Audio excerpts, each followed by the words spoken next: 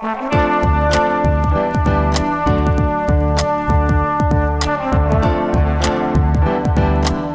listening to the Co-Main Event Podcast. And now your hosts, Ben Folks and Chad Dundas.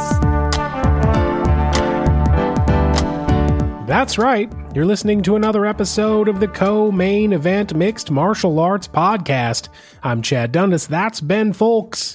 We meet here every single week to chop up all the prominent, newsworthy, and hilarious happenings in the world of mixed martial arts. Ben, how you doing this week? Doing fantastic. Ready to get my Thanksgiving eat on. How about you?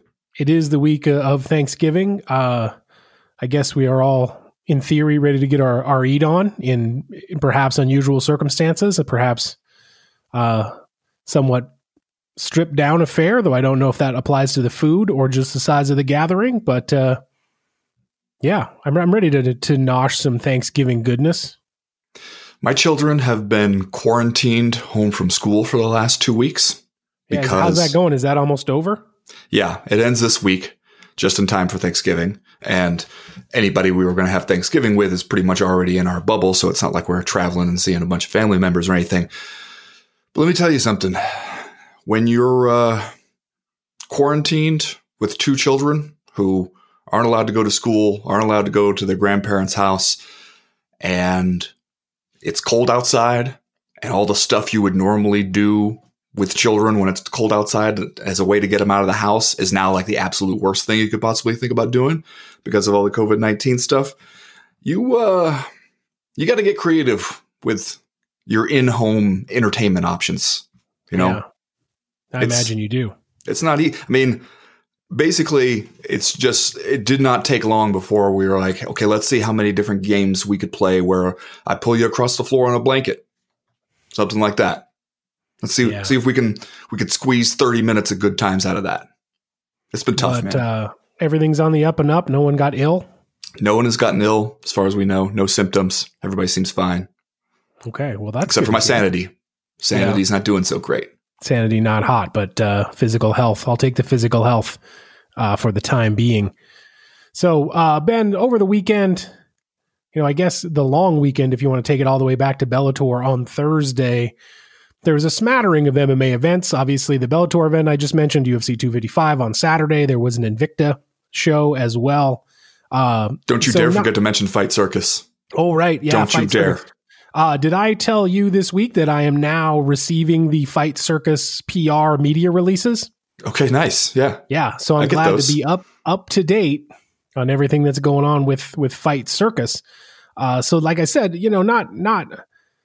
not a slow weekend, I think, by any stretch of the imagination in mixed martial arts. And yet the events that we did have didn't necessarily seem noteworthy enough for us to force them into the 3-round format that we like to do here on the CME.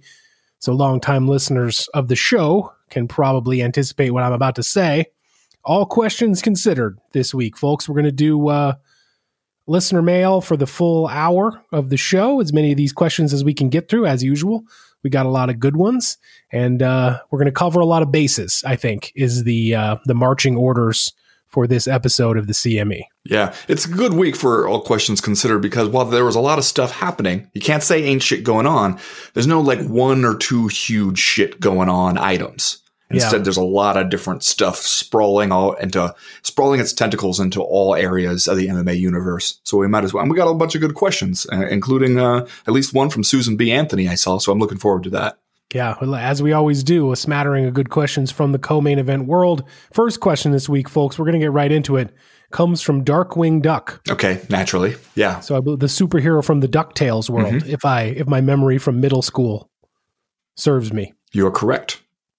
Darkwing Duck writes, I know I'm getting ahead of myself here, but how many more 125-pound title defenses before Davison Figueiredo can go champ? Can you imagine him at 135 against Peter Yan or Aljamain Sterling, TJ Dillashaw, Corey Sandhagen, Chito Vera, or Jose Aldo?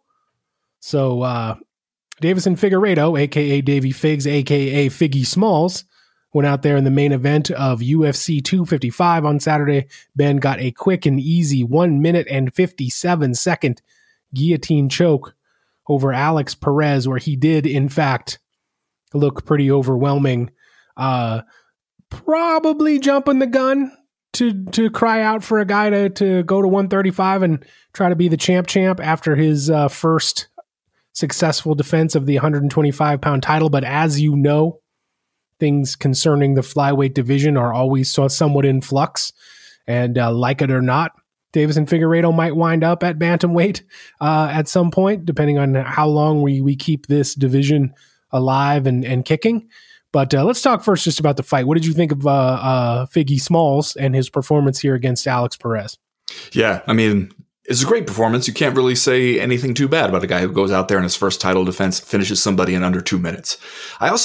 One of the things that I appreciate about the way Davison Figueiredo fights, you saw it in both those Joseph Benavidez fights, and then you still see it now, at least in this first title defense, is that's a guy who's out there just throwing hard all the time and fighting like he's never at all even considered the possibility of losing. And it'll be interesting to see if the title changes that aspect of his approach, as we've seen happen with some other fighters. Once you have that title, you have something to lose.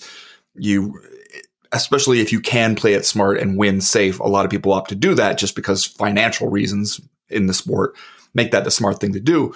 But he's out there just kind of doing stuff, man. Like, jumping onto that leg lock as Alex Perez is looking for a takedown. He snatching up that guillotine in the transition and just throwing hard, just throwing them hammers, which I think is, if you're trying to create a blueprint for how to get people interested in 125 pounds again, having a champ like that will do some of that for you.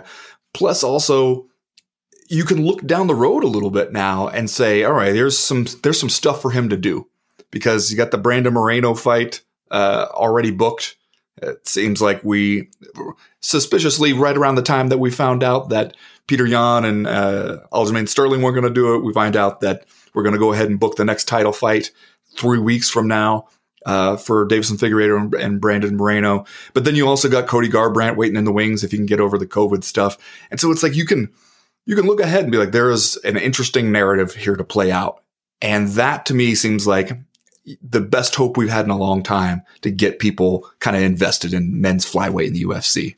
Yeah, Davison Figueiredo is a big guy at that weight. He hits hard, and he sure fights like it. He fights like he is committed to being the bully in the cage. He's going to go out there and impose his will on you. And we saw some of that against Alex Perez this weekend, although we didn't get to see a ton of action, didn't get to see a ton of what the either guy had to offer. But like that exchange on the ground where Figueiredo catches the guillotine, and if you're going to catch one, you want to do it in the first 2 minutes because that's when everybody is dry and you can really, bite down on that neck easier than you could maybe, 10, 15 minutes into the fight.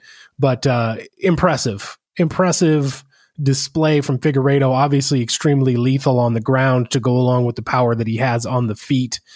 He certainly looks big enough to compete at 135 pounds. And frankly, if you're taking over this flyweight division, a good way to get your name out there if you're Davison Figueiredo is probably to turn around and come back at UFC 256 and fight Moreno right away, because we've talked a little bit about Davison Figueiredo and the ongoing plight of the flyweight division, I guess, in that, we had a couple of really talented champions in Demetrius Johnson and later Henry Cejudo. But for whatever reason, it just seems like fans in large numbers have not bought into the 125-pound men's division. And Davison Figueiredo has a little bit of an uphill battle trying to be a known guy, a guy that we're all going to recognize. He could probably do a lot worse than make the fastest turnaround in UFC championship history and come out and fight Brandon Moreno at UFC 256, assuming that he wins. But are you content to watch this guy at 125 pounds, or would you like to see what he can do at 135? Because like I said, physically, he would appear to have, the frame and the skills that it would take to be competitive at the higher weight. Let me begin by responding to any more champ talk with this. That's a heavy sigh. Yep, that's a deep and heavy sigh for all those listening. And I can see on the live stream over on the Patreon, I can see the world-weary expression on your face, and now you're doing that thing with your hands to denote the seriousness of the situation. So we can all tell where you're coming from here. I understand it. I know why. our minds just always turn in this direction, especially in this circumstance. Like you said, he's a big guy for the division, has had trouble making the weight in the past. So I get it. I understand we've kind of been programmed that once we get an exciting champ, we immediately start thinking champ status.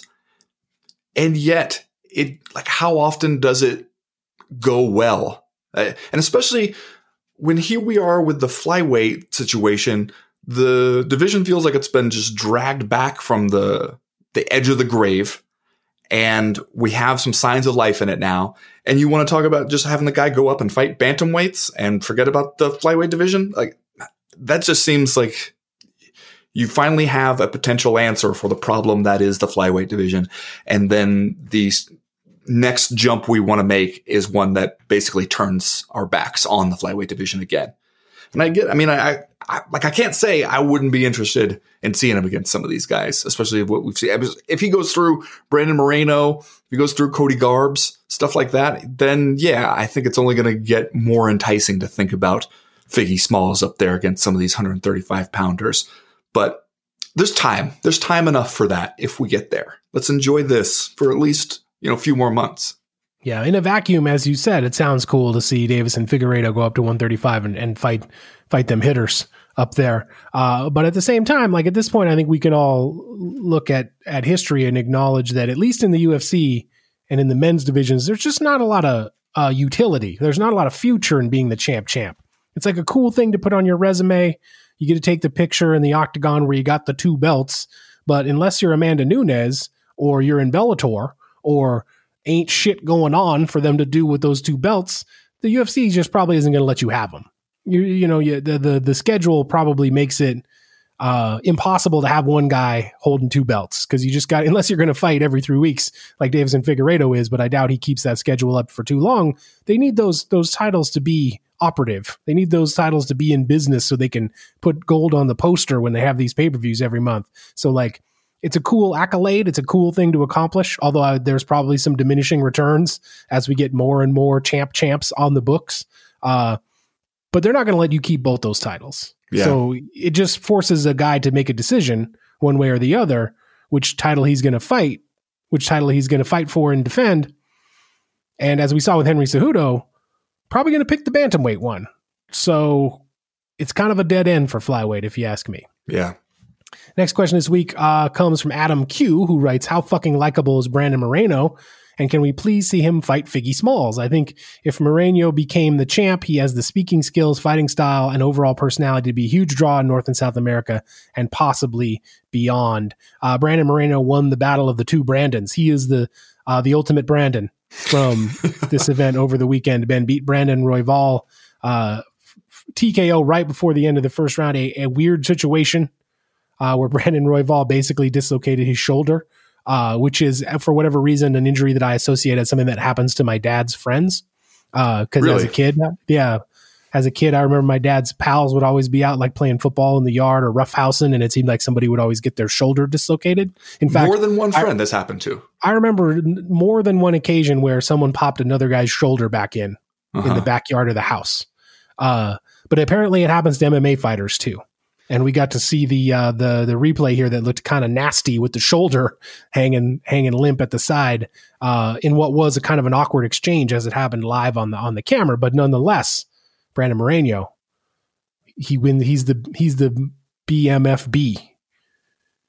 He's the baddest motherfucking Brandon. Yeah.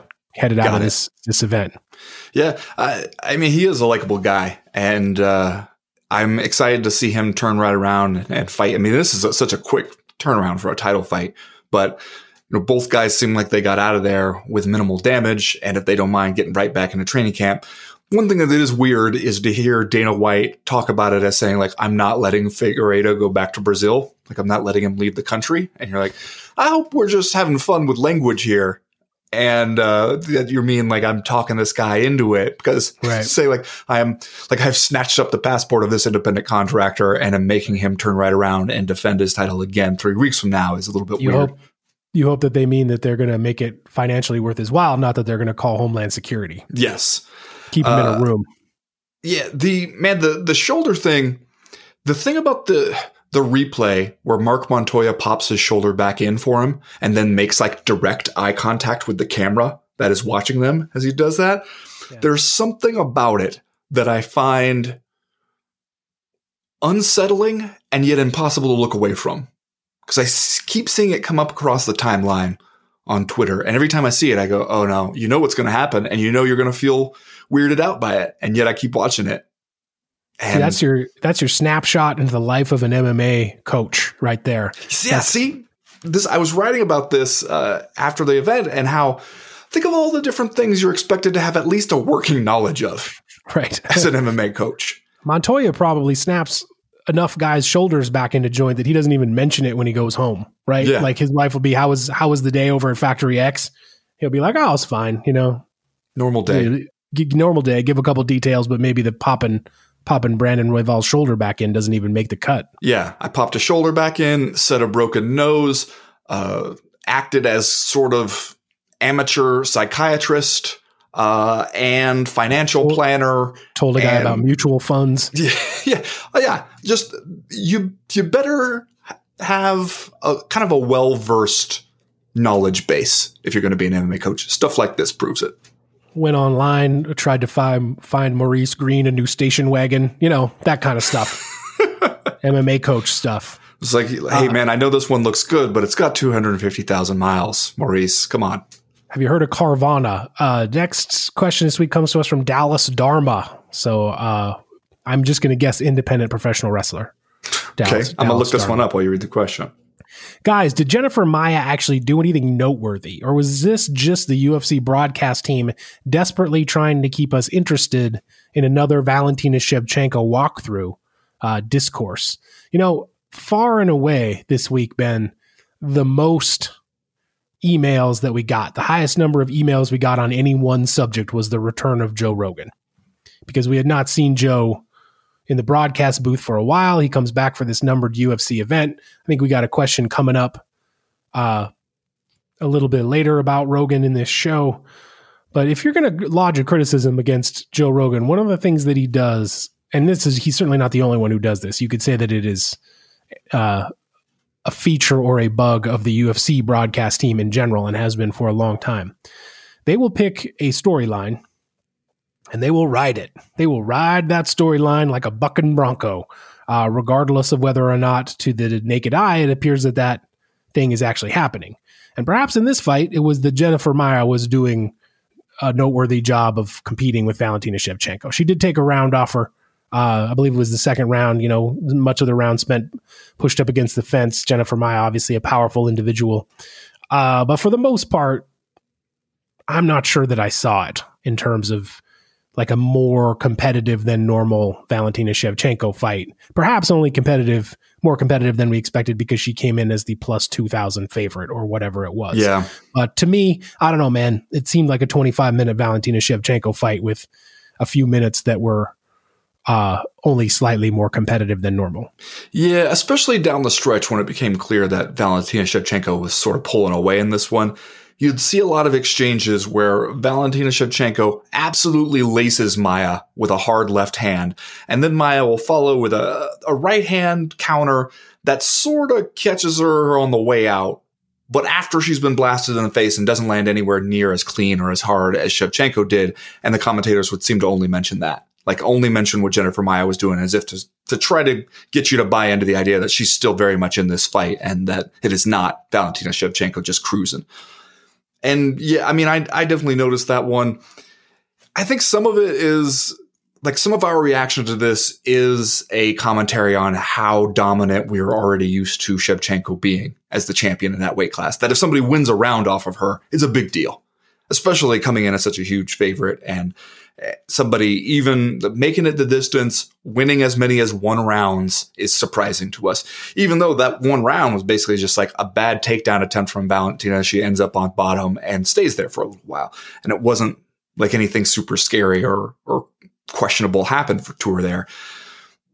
And I guess it happens with all dominant champions to some extent, right? Like we've definitely talked about it with John Jones, where you expect him to be so much better than some of these people when he comes out there. And if they're just hanging in, if they're not getting obliterated, there's a tendency to think, oh shit, they may have won that round just because of how we expected it to go before it even started. I think there's some of that happening with Valentina. But I mean, it was a little bit of a frustrating fight to watch just because you see Valentina lighten up Jennifer Maia whenever she throws. She's not the most active in terms of initiating these exchanges. And yet when she does, she seems really successful. She's landing, she's scoring, she's hitting her hard, and then she'll keep going for the takedown. And then just like she'll go for a takedown, land inside control, then move back to half guard in order to keep her pinned down and like doing kias as she's throwing these short shoulder strikes and whatnot. And you're going, I don't understand the thinking here. You're winning it pretty clearly when you're on the feet. Why take her down and just kind of hold her there? And because she's one of those fighters where kind of the similar thing to when Tyron Woodley was holding it down as champion in his prime, where you go, man, when you really want to turn it on, you really seem like you're really, really good. And at times a lot better than the people you're facing. And so then it just gets frustrating that you don't seem to want to turn it on as much as we'd like. Yeah. For a long time, it seemed like the UFC was really into Valentina Shevchenko. Like they wanted to make her into a person they could promote. I don't know if they had eyes on the long rumored UFC event in Moscow or Russia somewhere, kind of trying to prop her up as a star in the former Eastern Bloc.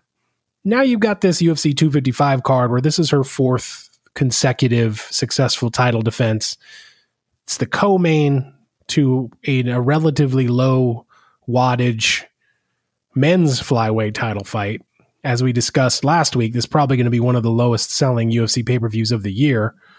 Stay tuned for UFC 256, where we'll have to see what the Davey Figs turnaround does for the buy rate.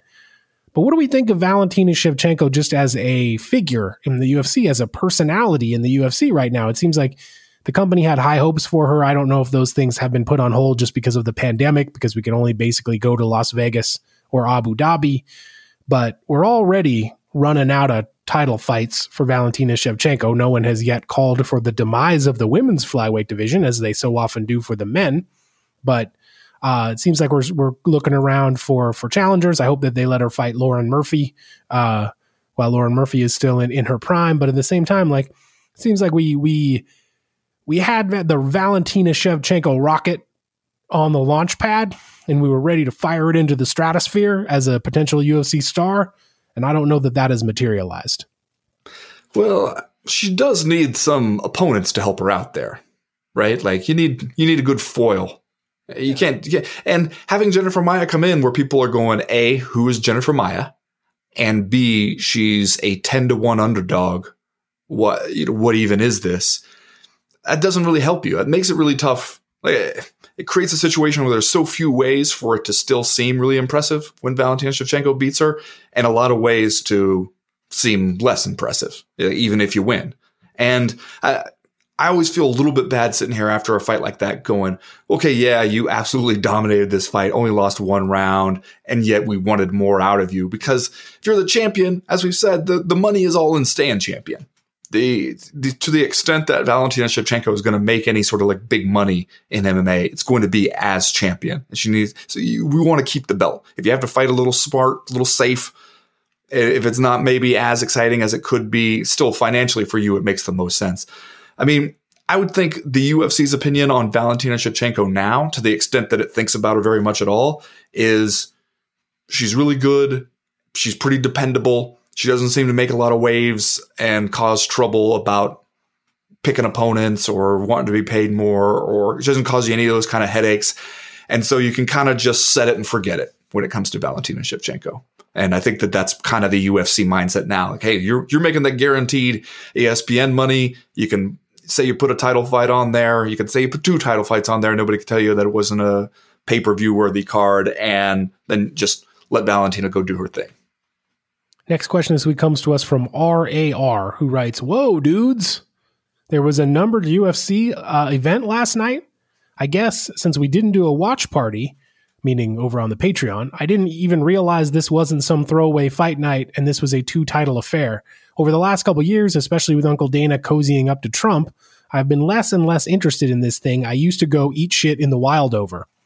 when I do watch, the bell-to-bell action is better than it has ever been, with more skill, drama, and violent physical poetry than ever. But there are so many noxious components outside the cage. Is this cyclical? Will I be back? Or am I just going to tune in every couple months via Zoom?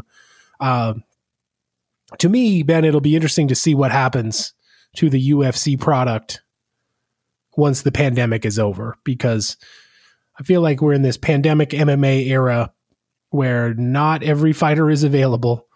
We have what seems like a fairly limited cast of revolving opponents to put in the cage and have fight each other, and that the UFC is in this mode where it wants to try to make money without spending money. And once the pandemic, knock on wood, comes to an end, I am interested to see how many of those lessons that it learned during the pandemic carry over to the normal product, or if we get back, if everyone is just so goddamn overjoyed to be back to normal life and the UFC wants to pack stadiums and have a big events and et cetera, or if we get back to some semblance of normalcy in terms of just like UFC matchmaking in terms of what we expect from the product, or if there might even be a half-step return to the olden times when the object was to go out and make the best fight card possible in order to draw the most eyeballs. I am hopeful for the middle option. I am. Which one is the middle? That we just get back to some normal matchmaking. Okay. I am slightly hopeful that they will try to blow it out a few times a year with a big event to draw a big crowd and make that gate money. But I am also a little bit fearful that the UFC will have taken this pandemic and realized we can put anything out there and still get our money from ESPN, and enough people will watch that we can kind of have a sustaining business here. Yeah. I mean, it does seem to be the lesson that the UFC has already learned, right? Like, I don't see it unlearning that lesson as long as ESPN is happy with it. It's tough to predict in a lot of ways what anything is going to be like 6 to 9 months from now, right? Because for one thing, hey, maybe this whole pandemic thing ends and Chad, I'm going to be in the club open mouth kissing strangers left and right. Concerts, pool parties, all kinds of cool stuff, in the words of Dana White. I'm going to be at the foam party at the nightclub. Maybe people are less inclined to stay home on Saturday night and watch a UFC every goddamn weekend. But I don't know. For one thing, I want to shout out RAR for the line about violent physical poetry, because that's nice. And I agree that when you watch the fights, you do come away going, the athletes involved in MMA and the kind of things that they're able to do, and just like the level of MMA you see in any given fight on prelims or whatever is so much higher than it was like 8 to 10 years ago. Right. And yet it does feel more now like just sort of business as usual. And it feels like the UFC has settled into that, in part because they're probably feeling like, hey, we're really profitable as just a company that just churns out this MMA content. And the game is no longer to try to hype these cards and give you a reason each time to buy the pay-per-view. Now the game is putting on the pay-per-view at all, getting that money from ESPN. And if it happens to be a really good one and you make some money on top of that, even better. But it's not the kind of thing that you live and die by. And I mean, you see what the lineup looks like for early 2021, and it seems like, okay, there's some light at the end of the tunnel here. Because kind of toward the end of this year, you see some of these events and you're going, man, some of these feel like a little bit of a slog or just like a completely throwaway, interchangeable event. We're running on empty a little bit here. But there seemed to be some hope in the first early months of 2021 that we're going to see some big events again. And so I am hopeful that the UFC sees that it's worth its while to do that, because like this one, I can understand how you'd be like, whoa, there was a numbered UFC pay-per-view last night, because it didn't even feel like the UFC was pushing it that hard. Like, we are all the way in this damn bubble. We are as deep in it as you can get. And it still didn't feel like anybody was really pushing on us the idea that, hey, there's a UFC pay-per-view that you just got to watch on Saturday night. And then when you get there, you say like it's like main evented by guys who have mostly fought on UFC prelims, like on like Fight Pass and ESPN Plus and like things that you would be forgiven for not have seen before. And it makes you wonder, like, is there a thought process here about like, how do we sell these people who we've kind of not put any sort of spotlight on? Or is the thinking just like, hey, we got a deal that pays us whether you watch it or not? Yeah. I'm going to skip down a little bit here on our list and ask this question from Jay Seinfeld, because it not that we want to get off on a huge tangent here, but he writes, when you watch a fight like Kosei versus Palatnikov, I guess it's Kosei, right? Kosei versus Palatnikov, at the bottom of a preliminary card, how does it affect your view of present-day UFC events? Even if a card looks thin and is peppered with fighters making their debuts on short notice, we can still have some ridiculous matchups throughout the night. Would you rather watch a boring fight that has top 5 implications or a back-and-forth war that will probably never impact the top of the division? Thoughts and discourse, please. Of course, he is referring to Sasha Palatnikov versus Louis Kosei, which was the first fight on the entire card on the early prelims on ESPN2, ESPN Plus, and Fight Pass. Palatnikov won it via third round TKO. Those guys ended up winning fight of the night, which is kind of rare. Yeah. What are the odds of that? That almost never happens. They did have kind of an amazing scrap with spinning back kicks and spinning back fists, and both guys got rocked. And then obviously Palatnikov wins in the final round there via TKO. And that, in a way, this is a good question from Jay Seinfeld, that kind of encapsulates the way the UFC product is right now. And that is that the product in the cage, as we said, is very compelling. And on every event, you probably are going to get some slugfests like this one that we got. The downside being that it might be between two people you've never heard of before. And they are both okay. Both of those things are okay. Either having like a top 5 fight with title implications or having like a wild slugfest between two guys you have never heard of. I think most MMA fans would agree. Both of those things are okay with us. The thing with me is that the way that the UFC made its bones as the top promotion in the world is that it has the best fighters. And that for a long time it would put on fights, super cards, really, if you look at some of the older ones from top to bottom, where you would know every fighter and you would know how the win or the loss impacted the title picture at those weight classes. That's kind of what the UFC's calling card was for a lot of years. Now that you get these fights that might be, wild, fun to watch slugfests, but between two randos, like that's a whole different kind of product. And the fact is, any independent MMA organization can give you that. Bellator can give you a wild slugfest between two people you've never heard of. LFA can give you a wild slugfest between two people you've never heard of. As we say a lot, the Russian MMA events that seem to be going on 24 hours a day, 365 days a year on my Twitter timeline can give you a wild brawl between two people you've never heard of before. So if the question is, which one do I want?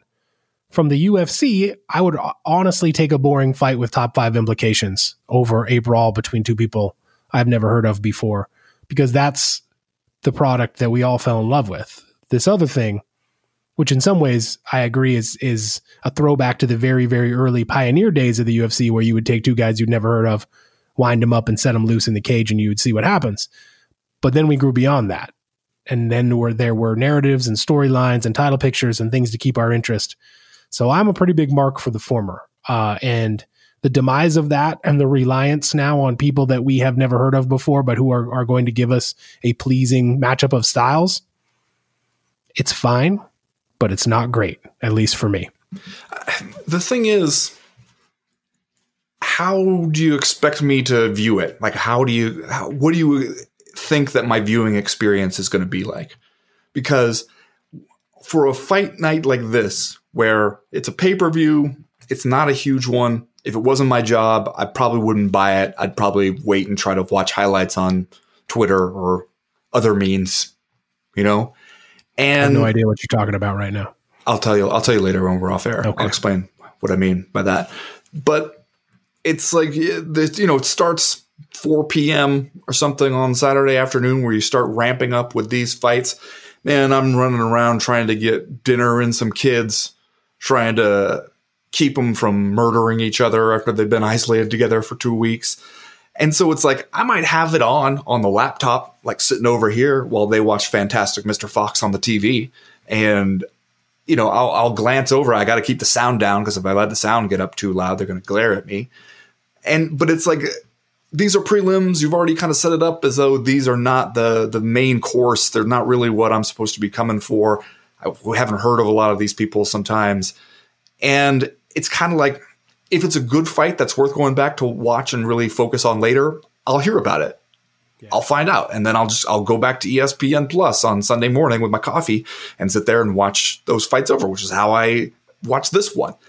And it's just like a different viewing experience than it used to be. I don't necessarily know if that's bad. And I think the UFC's take on some of this stuff is, look, especially when you have Dana White's Contender Series as like a pipeline where you can try out people, maybe get them a little bit of momentum among the hardcores who are watching every Contender Series event every Tuesday afternoon.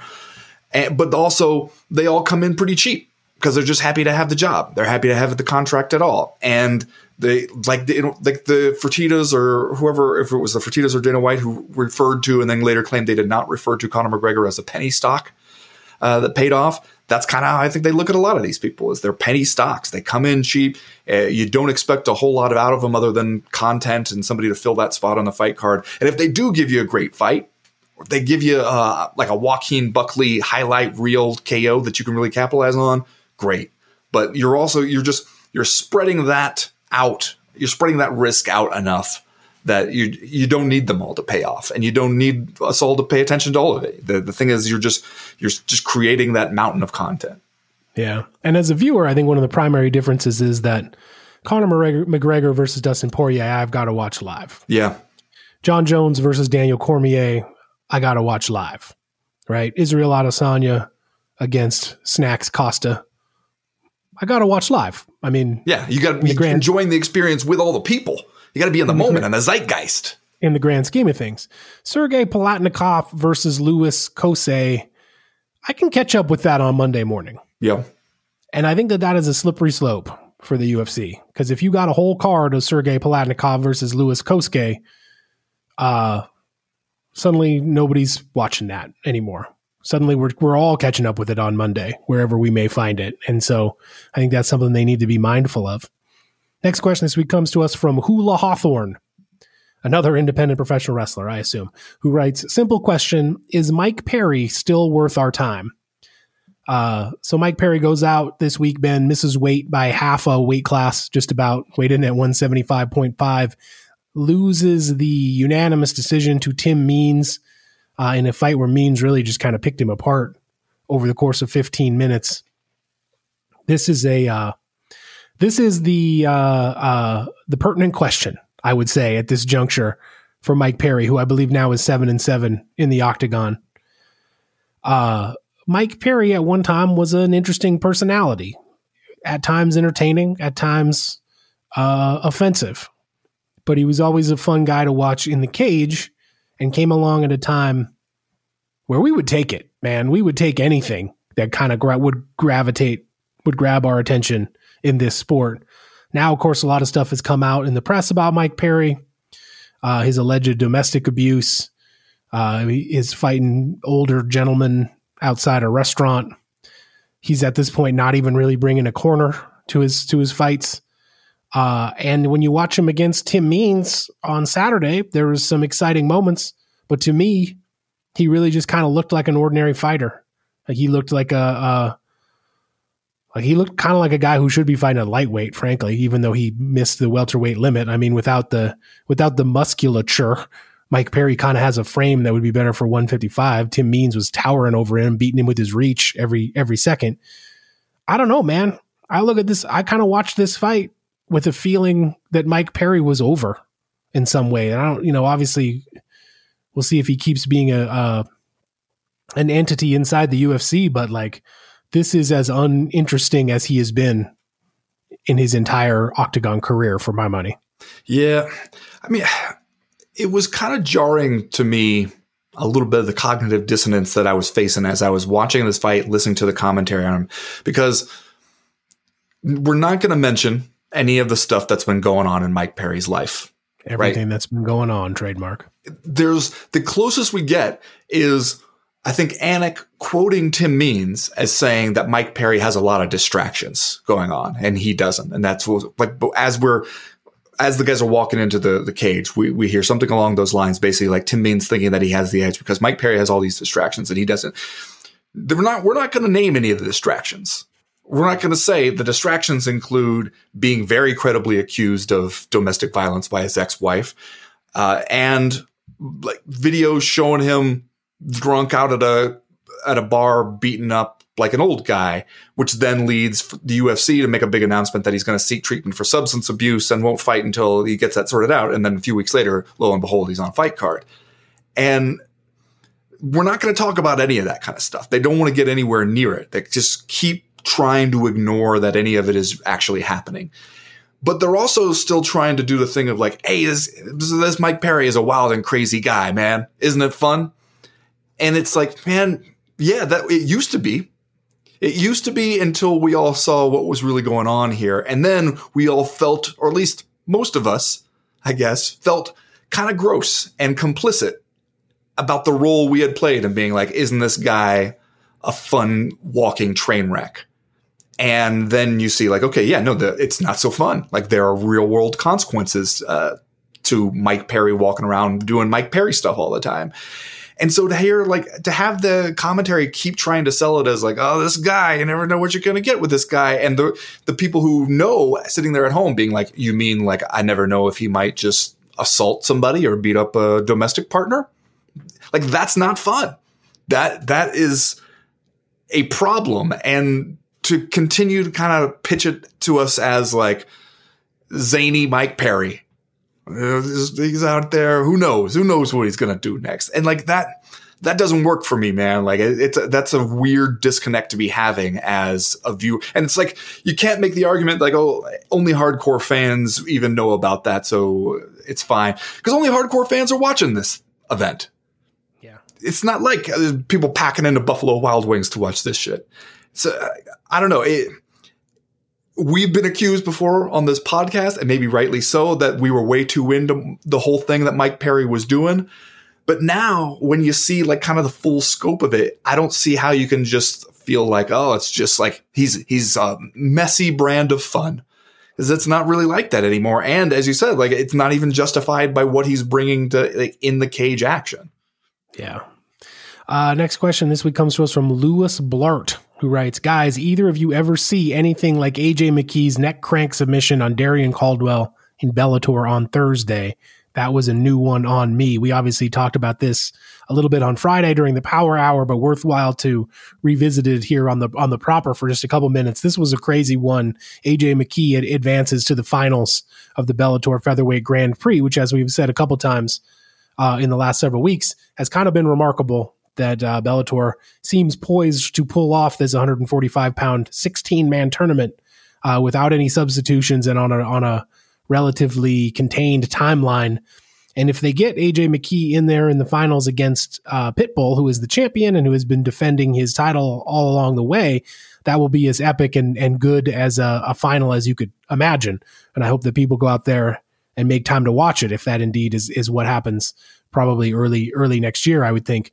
And this submission was wild. And I don't know. I don't think I had ever seen anything before like this. I didn't even know what was happening as I watched it live. I needed the reverse angle from the replay to show me exactly how much pain Darian Caldwell was in when he tapped out. But if you were going to make a list of people who have been winners during the pandemic era of MMA, people who will come out of this thing looking the best, I think you got to put AJ McKee and probably Pitbull on that list with guys like Joaquin Buckley and Tanner Bozer and Kevin Holland and everybody else who has made waves in the UFC. Like, despite the fact we don't talk about it that much, like Bellator has been doing some good stuff, and those two guys especially have really done a lot to make a name for themselves this year. Yeah. Yeah. And to answer Lewis Blart's question, I had never seen anything like that before. I know we've heard from other people who say like the 10th Planet, people say, oh yeah, we've been using that, or catch wrestling people saying like, yeah, we're familiar with that one. I mean, I feel like I've seen a lot of different submissions and variations, both on jiu-jitsu mats and watching MMA over the years. And I've never seen that before. And the thing that gets me about it, as we talked about a little bit on the Power Hour, was that when a guy starts going for a submission like that, where you don't even know to be worried about it, until suddenly you're in a lot of pain and it feels like he's going to sever your spine. That's got to be such a difficult thing to do because he didn't want to tap. Like, Darian Caldwell was not really thinking anything worrisome was going on until suddenly he's stuck in it and is like, holy shit, what even is this? Like, that's the cool thing about being able to pull off one of those things and to get it like in the first round in the Bellator Grand Prix. That's where I think you have to look at AJ McKee and be like, all right, let's stop just like calling him a prospect or saying maybe he'll turn into something. He kind of is something right now. Yeah. I like the McKee lock as a name for that move personally. It really rolls off the tongue.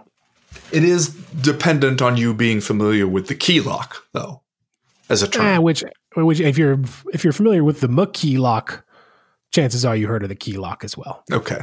Only hardcores are watching this shit, as we just said. This message from Sean Schatzel, who writes, Dana is calling for Shogun Hua's retirement. Although he's obviously well past his prime, I don't think it's time to hang him up just yet. If Shogun sticks around, what next?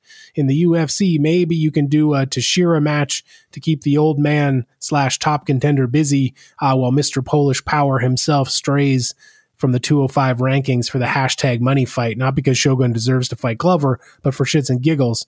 But really, Bellator would seem appropriate. Rematches with Sonnen, Rampage, and or Machida in the year of our Lord 2021. Sign me up. What say you for Shogun's next step? I mean, I don't necessarily know if you can have him fight Glover Teixeira with Shogun Hua coming off a second round TKO where he tapped to strikes to Paul Craig. That doesn't seem like something you would put the erstwhile number one contender in Glover Teixeira in a fight like that. But I also don't know if Shogun seems totally done. Like, the way that Paul Craig was getting those double legs was troubling. The ease with which he was getting those double legs was troubling. But Shogun looked like he could still scrap a little bit. And like, if he is done in the UFC, I guess we would have to see if Bellator feels like it is still in the signing old UFC guys business. Scotty Cokes keeps saying he's not.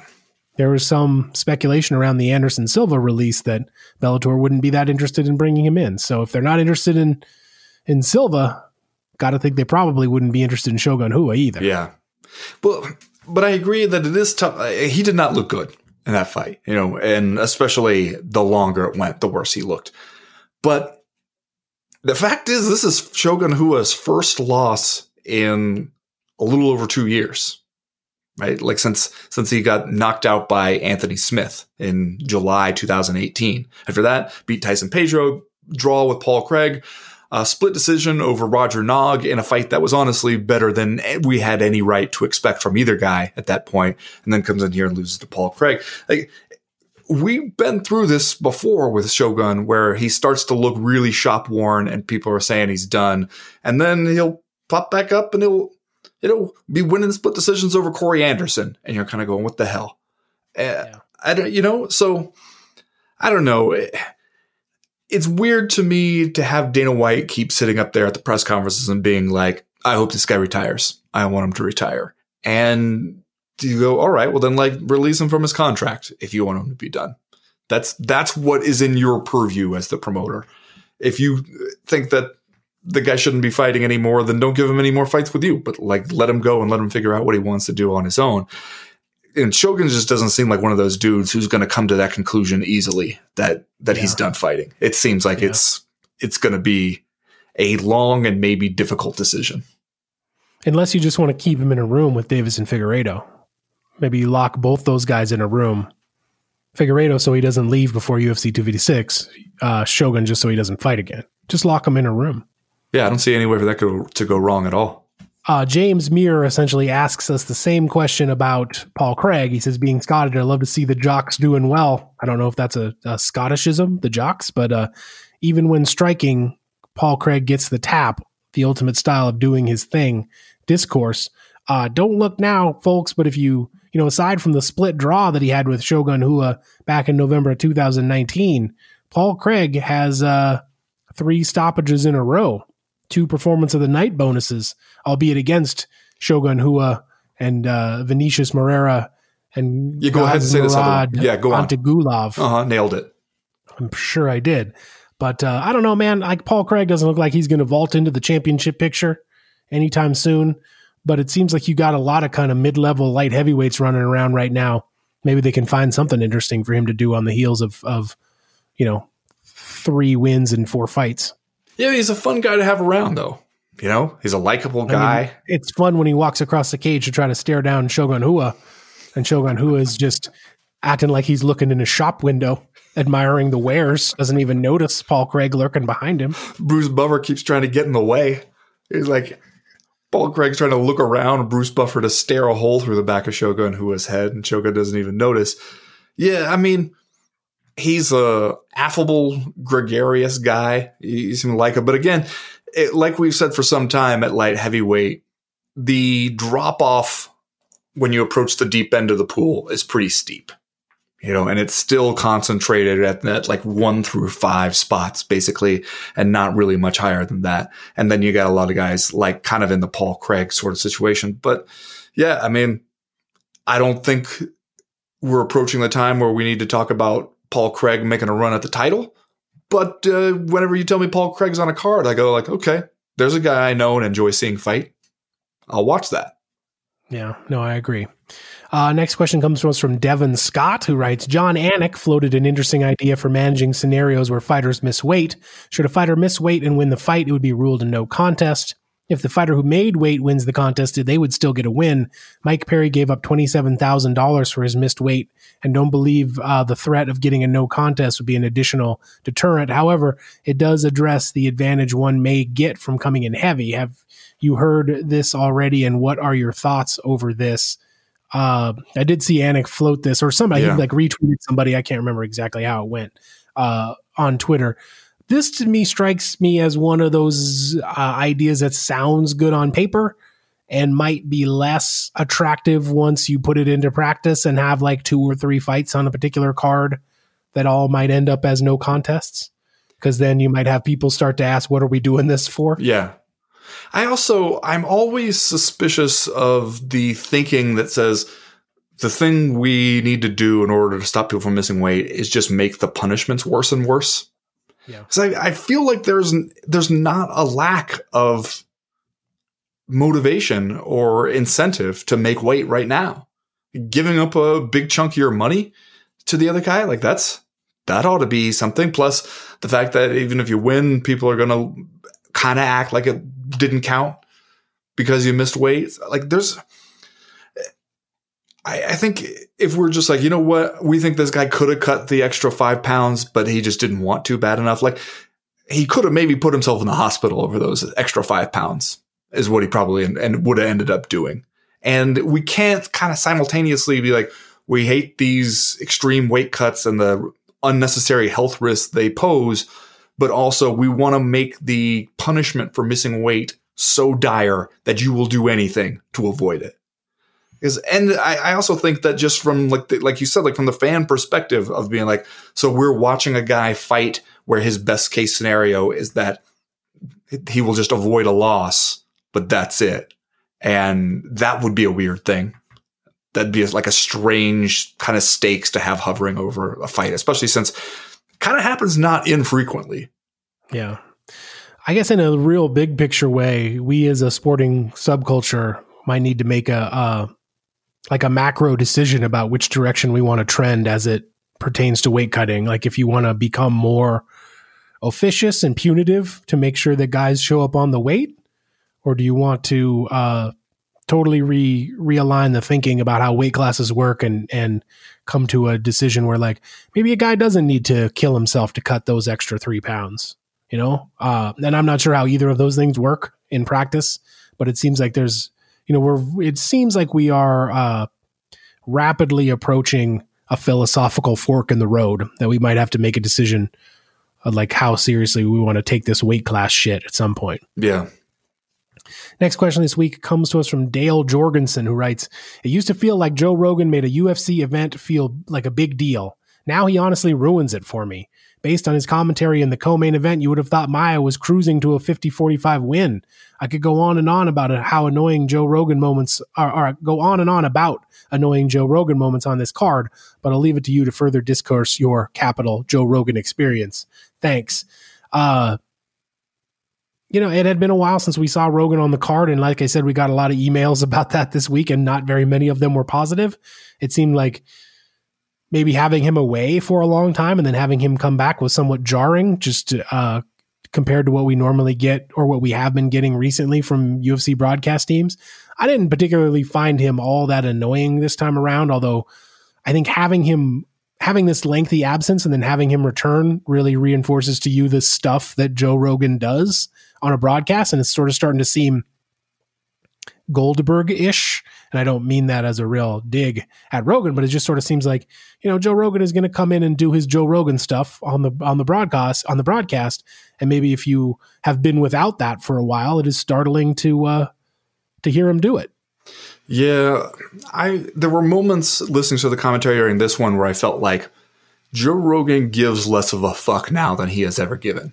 Yeah, but I mean, could you blame him? Yeah, He's been out here making hundreds of millions of dollars, moving from California to Texas, doing his podcast, becoming a damn sponsor of the UFC at a time when I think many of us grapple with the watchability of the product and all of the stuff that's happening around the sport. If you told me Joe Rogan wasn't paying as close attention now as he had for the previous couple decades that he's been involved with this sport, I would not be surprised to hear that. Let's just say that. No, neither would I. And there have been times in the not too distant past where Joe Rogan giving very little of a fuck was kind of a good thing, because it at least positioned him where he could sort of speak truth to power to the UFC. Because he didn't have to worry that he was going to say the wrong thing or say something that Dana White didn't like, and then the next thing you know, you never hear from Joe Rogan again. Like, he's past that point. You can't really deplatform Joe Rogan at this point if you're the UFC. Even if you were to fire him as a commentator, he has a bigger reach outside of it. So that's not a concern. He can say what he wants, and he can not worry about how the brass views it, which should be a good thing for the fans and for like the viewers. But there are also times where the not giving a fuck kind of seems like maybe it carried over into the preparation he did for this event. Yeah. And there's also, I think, like, I really like the interaction and the chemistry between John Anik and Daniel Cormier. But then when you add Joe Rogan into the mix, it feels like Rogan and Cormier will just get rolling on something, and John Anik has to be the librarian coming over to shush them and get them back on track a little bit. And that's maybe not the best dynamic these days. I don't feel like he ruins it anything for me to have Joe Rogan involved in the thing, but I also feel like just culturally, Joe Rogan reads as a thing now, rather than just the person who shows up and does UFC commentary because he really genuinely loves this sport and is passionate about it. Like, Joe Rogan has become like a weird sort of like cultural shorthand, like that's a different thing than it was 5 years ago, having Joe Rogan around. And so, like, I don't know, I can understand how people will feel differently about his presence on some of those broadcasts than they used to. You teased this one at the top of the show, so I'm going to read it before we stray over an hour here, from Susan B. Anthony. She writes, I copped to turning off audio over the weekend because I have finally had it with the near universal MMA commentary fixation on betting lines and coaching through every goddamn position we're watching. I'm sure constant lazy remarks about live dogs would be interesting if I was a gambler, but I'm not. Maybe I'd find the howling about the potential for a twister endearing if I was a high school wrestler, but I'm not. Instead, I'm struck by the gulf between MMA and every other individual and team sport broadcast, where the programming feels more about the wider audience rather than tailored to a small subset of fans. Tell me gambling and free advice on how to break a clinch off the cage if we happen to be in such a position in the streets are why most people watch this stuff. Is this really the best we can do? This is an interesting point in criticism, and I don't know if it's necessarily one I've ever heard before.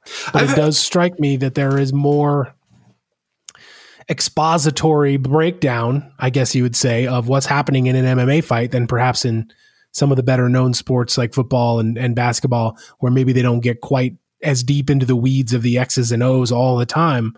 like we do in MMA, but I think it's pretty obvious where that comes from, right? Like for a long time, this was a sport where many of the people tuning in literally did need you to explain to them what was happening. Yeah. So that they would understand what they were watching. And maybe that has changed now. I don't know. Maybe we were far enough down the path that we don't necessarily need to do that. But I think this is an interesting point. Like maybe some people find it annoying. I have to say I've never really thought or noticed this before. And now that I have, it's making me clue in a little bit more to a different aspect of commentary that maybe I hadn't paid any attention to. Well, while I respect Susan B. Anthony, I will point out that these are kind of two different criticisms, because the betting odds thing, okay, that I see. That I get what you're saying there. And I have heard that complaint from other people, especially recently. John Anik seems like he really, like that is just a genuine personal interest of his, is sports gambling. And the UFC has kind of softened its stance, it seems, about talking about the betting odds on the broadcast, and especially seeing like the opportunity for partnerships. It seems like the nation in general has softened its stance on sports gambling and not seeing, like, as Vito Corleone would say, maybe seeing it as a harmless vice now, and not something that we need to, like, not even, like, sports broadcasts need to not even acknowledge that people might be betting on this stuff. That I think, some of that I think comes from John Anik being a guy in the seat who is genuinely interested in it, but also betting odds are just always going to be an easy thing to reach for when you're not sure what to say about a matchup. Is you can always just look up and see, like, okay, who's the favorite, who's the underdog, what's the basis for that. It's something to talk about when there's not a lot else to talk about. And a lot of these fights we see sometimes, especially when you're talking about Valentina Shevchenko versus Jennifer Maia, something like that, it's like the most interesting thing about it is how lopsided odds makers expect it to be. And so I understand how that comes up, but I can also understand people who are like, look, I'm trying to watch a sport because I enjoy this sport. Like, I don't care about betting on it. Like, betting on it is a completely separate thing from just watching it and enjoying it. But I do feel like, especially when we're doing a good job of explaining the X's and the O's and the technique stuff, I think that does add to my enjoyment of seeing it. Like Daniel Cormier had a pretty good breakdown where he was talking about this latest Joaquin Buckley knockout, where he's pointing out, like, okay, here's how he is using his striking to move the guy into his power hand, essentially, to set up the knockout. And you're like, okay, no, that's a worthwhile thing to spend time on the broadcast doing. It's like slowing it down and showing you how it actually happened and why it happened this way. That, I think, is always going to be a worthwhile thing to do. And I mean, they do it in most other sports. It's just that most other sports don't have the same barrier to entry, because if you didn't grow up playing high school football, you grew up watching some football, you kind of have a basic idea of how this shit works and what the techniques involved are and everything. And you just don't need as much explained to you. But a lot of people might be fans of fighting who don't really know what makes a good double leg from a sloppy double leg, you know? Yeah. So I think that there's a place for that. The hard turn into gambling lines has been so pervasive, though, that it wouldn't surprise me if at some point we learn that someone is getting some money for that. Like the UFC is well, they've partnered before with different stuff like that. Yeah. So it's not that wouldn't be at all unusual. Yeah. Next question this week comes to us from the Peculiar Purple Pie Man from Porcupine Peak. Well, all right. I believe this fellow wrote a tongue twister, knowing that I would have to say it on the broadcast. I appreciate that. He writes, we all know that Kayla Harrison will be the highlight of the weekend's Invicta card, but can we take a few moments to be thankful that Invicta keeps rolling on? Shannon, TJ, Julie, and that new kid Laura keep plowing forward, building up their promising WMMA roster despite larger promotions stealing away their top talent. Clap, damn you. I don't know. I look around the landscape of the sport on Monday here, Ben, and I don't necessarily know enough people are talking about the potential for Kayla Harrison, if indeed she can regularly and wants to regularly make 145 pounds. That seems like a pretty big happening in the sport, because Kayla Harrison appears to be a person who might be a problem for just about everyone, including the women's featherweight champion in both of the major promotions, though obviously that we would need to jump through some hoops to get her into either of those major promotions. But when you're signed with PFL and you're fighting for Invicta, it doesn't seem like too big of a jump to make it over to the octagon. Yep. If that's where you want to be. So Kayla Harrison at 145 pounds, man, is a development, let's just say. First of all, I want to say that the Purple Pie Man of Porcupine Peak was introduced in Strawberry Shortcake's first adventure, The World of Strawberry Shortcake, where he succeeded in flooding Strawberry Land and stealing all the berries in the valley. This, of course, comes from strawberryshortcake.fandom.com/wiki. So you are telling me that the peculiar Purple Pie Man from Porcupine Peak is a bit of a scoundrel. Yeah, well, if you could see the picture of him, the mustache on this guy alone would tell you that he's a scoundrel. There's no doubt about that. I got to go to Google here, so say some smart stuff about Kayla Harrison while I check out the peculiar Purple Pie Man from Porcupine Peak. Yeah, I mean, I do think... Oh, yeah. Oh, man. Yeah. Yeah, there's no way that mustache is on a good guy, let's just say. That's a villain right there. When we were talking earlier about it'll be interesting to see what we look like coming out the other side of the pandemic for the UFC, for me, one of the things that I've been thinking about and kind of worried about is what some of the smaller MMA organizations are going to look like, to the extent that they exist at all, on the other side of the pandemic. So the UFC has the ability to survive this pretty much just fine. It's a lot of these smaller organizations, and Invicta is kind of on that list of how do you keep that stuff going through the pandemic and keep it making financial sense to keep going. And then a lot of the other like regional kind of feeder organizations, those are the ones where you can, it's fine to not think about those until they're gone. And then you're going to realize the ways that you depended on them and why they're important to have for kind of the MMA ecosystem. But yeah, as far as Kayla Harrison, it is interesting. You throw her in there, you give her an Invicta fight. Having her fight in Invicta does seem like edging, just sort of tiptoeing closer to ending up in the UFC. If you show you can make 145 and look good there, then it's the first indication that she might actually fight or be able to fight in a weight class that the UFC actually has. And then also you give her elbows to work with, and it turns out, yeah, she can do something with that. Walk out of there, look just coated in another person's blood. She beat, who is it, Courtney King? Is that who she fought on this Invicta card in the main event? She beat her so badly about the face, and there was so much blood that Kayla Harrison looked like she felt bad. Yeah, no, she made the I feel bad facial expression. Yeah, after the stoppage, she turned around and walked across the cage and made the kind of wish I didn't have to do that face. Yeah. Like worried she was going to get in trouble kind of face. And just to answer the peculiar Purple Pie Man from Porcupine Peak's actual question, it seems like Shannon Knapp, TJ DeSantis, and Julie Kedzie, among the best people we have in the sport, like on a personal level. I obviously don't know Laura Sanko, but I've never heard anybody say anything bad about her. So it seems like there's a lot of good people at work over in Invicta, and I do hope that they can keep on trucking because they fill a good niche in the sport. The Purple Pie Man, Chad, I don't know if you knew this, would frequently refer to himself in the third person and always performed a quick jig after doing so. Okay. He dislikes snakes and sour grapes' singing, but hates Strawberry Shortcake's berry talk, which is when she substitutes berry for any word that rhymes with that, above all else. Well, I know where I'm going on YouTube after we are done here. Mr. Sun describes him as a, quote, misanthropic fathead with a skinny physique. See how far down the peculiar Purple Pie Man from Porcupine Peak rabbit hole I can get this afternoon. All right, maybe this is the last question from Leon Samuel, who writes, do you think this Tyson versus Jones fight is a quote-unquote exhibition because these guys are too old for an athletic commission to sanction, or because they are both TRT'd out their tits and they want to avoid the more stringent glare a regular fight would garner in relation to PEDs? Please contemplate. Cheers from the all too real land of Scotland.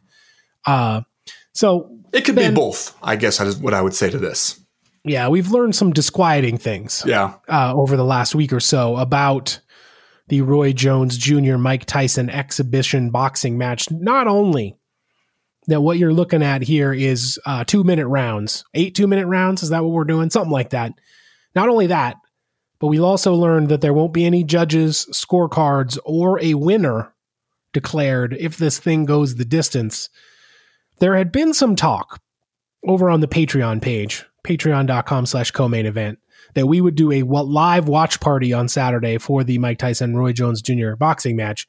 And at this point, I believe you and I have to ask the sobering question of whether or not it's really going to be worthwhile to do that, if indeed what we're going to have is two old guys going out to kind of duff around the ring for a few rounds with an unspoken gentleman's agreement to not punch each other too hard in the face. And then we would declare it I don't even know if you would call it a draw. Maybe you would just say it was a thing that happened. Yeah. It was a worthwhile experience for all involved. And then we would all shake hands and agree to go our separate ways. The real victory is the friends we made along the way. Indeed. If Mike Tyson's not going to be out there trying to knock somebody's head off, is it even worth it to watch a Mike Tyson fight? It's a good question. I think a lot of it depends on the why as to some of the decisions that we're making here. Because like Leon Samuel here asks, is it an exhibition because you don't want to have to sanction it through an athletic commission or because you want to be able to use performance enhancing drugs? I would just say I'm sure that both sides kind of felt like, you know what, for this specific thing that we're doing, the less oversight, the better. Like we just don't want anybody putting their nose too close to our business on this one, because it's like from concept to execution, it is a shit show. And we all know that. And that is kind of what we're selling. And we just don't want anybody getting in the way with all their government regulations and whatnot. And if that's the thing, if we're doing that in order so that we can just go out here and have ourselves a good time without the athletic commission getting in the way, then fine, I might actually want to see that. I mean, it's going to be stupid. We're going to feel bad about ourselves afterwards. We're going to realize that it was a mistake to ever go down this path. I can accept that. I can live with that. But if they are doing all these things because they've just decided, hey, you know what, we'll go out here and it'll be kind of like when Evander Holyfield fought Mitt Romney. That's what we're doing here. Like kind of like charity boxing match, except the charity is us. Like if that's what we're doing, then I would say maybe I could skip it and catch the highlights later on. But I don't know. I'd say we leave it up to the patrons of the Co-Main Event podcast. Because if they want to sign up and take that ride, if they're going to commit to showing up and coming to the party on Saturday, then I'll go ahead and host a party for them to come to. I will do it if they want to do it. That seems right. That seems like the most democratic way we could solve this problem. If people are interested, we will do it at patreon.com/co-main event, where, by the way, at any point you could sign up to join the team and come over there and have the fun with us during the live chat and the power hour and the movie club and the occasional Saturday watch parties. I am just worried that we are going to get into a Jack Johnson versus Stanley Ketchel type situation without the double cross, right? Like that we'll just be out there with an agreement that we're just going to patty cake around for a while and give the people a show, and that'll be that. But doesn't it seem like, especially with these two boxers in particular, the odds of the double cross are actually kind of high? Or the odds that somebody hits somebody else a little too hard, and then the next thing you know, they're going, this motherfucker. Like, and we end up accidentally like working ourselves into a shoot.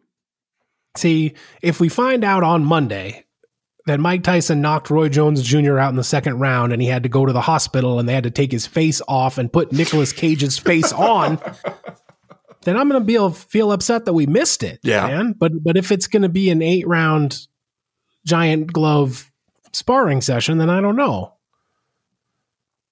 Well, I just don't know. Well, the people will speak. We'll put it up for a vote on the Patreon. We'll open up a poll and we'll see where we come down. How about that? Okay, that sounds good.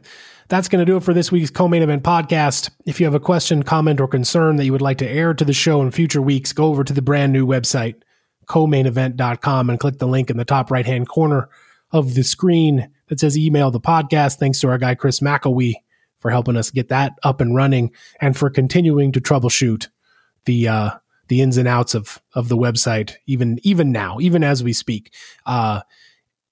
if you want to sign up to have some fun at the Patreon, as I said, just visit patreon.com/co-main event. There are 3 easy tiers for you to sign up. Different levels of patronage which will earn you different access to different content. It's all good. It's all just great content. It's just really wonderful. Good. Yeah. Everyone loves it. So go over there and do that. If you got a mind to, maybe join us on Saturday if we end up doing the Mike Tyson, Roy Jones Jr. Tickle Fest, and a good time will be had by all. As for right now, though, we are done. We are through. We are out. What if they have to put Roy Jones Jr. back together like RoboCop after this thing is over? If Mike Tyson kills Roy Jones Jr., I hope you feel really bad. You think Tyson is listening to this right now, just getting mad? Remember that old interview where they talked about how bullies took Mike Tyson's glasses and shoved them in the gas tank of a car, and Mike Tyson just had no words. He was like, why, how would someone even do that? Why would someone do that? With man's inhumanity to man. He's that mad right now from listening to me talk about. Still, as he's getting mad, I hope he's still wearing the leather baseball cap that says Tyson Rules on it that he was wearing in that interview. I mean, he's coming out to this thing with the black towel and the black trunks to fight Roy Jones Jr. And that's just going to get me hyped. And then if Tyson's out there throwing jabs, I'm not sure what I'll think. Right? No. Just jab, jab, jab. Yeah, you want to see somebody seriously hurt in their golden years. I'm saying if Mike Tyson's not trying to do that, what's the point of watching Mike Tyson? Fair. That's fair. But I guess we'll find out. The people will let us know.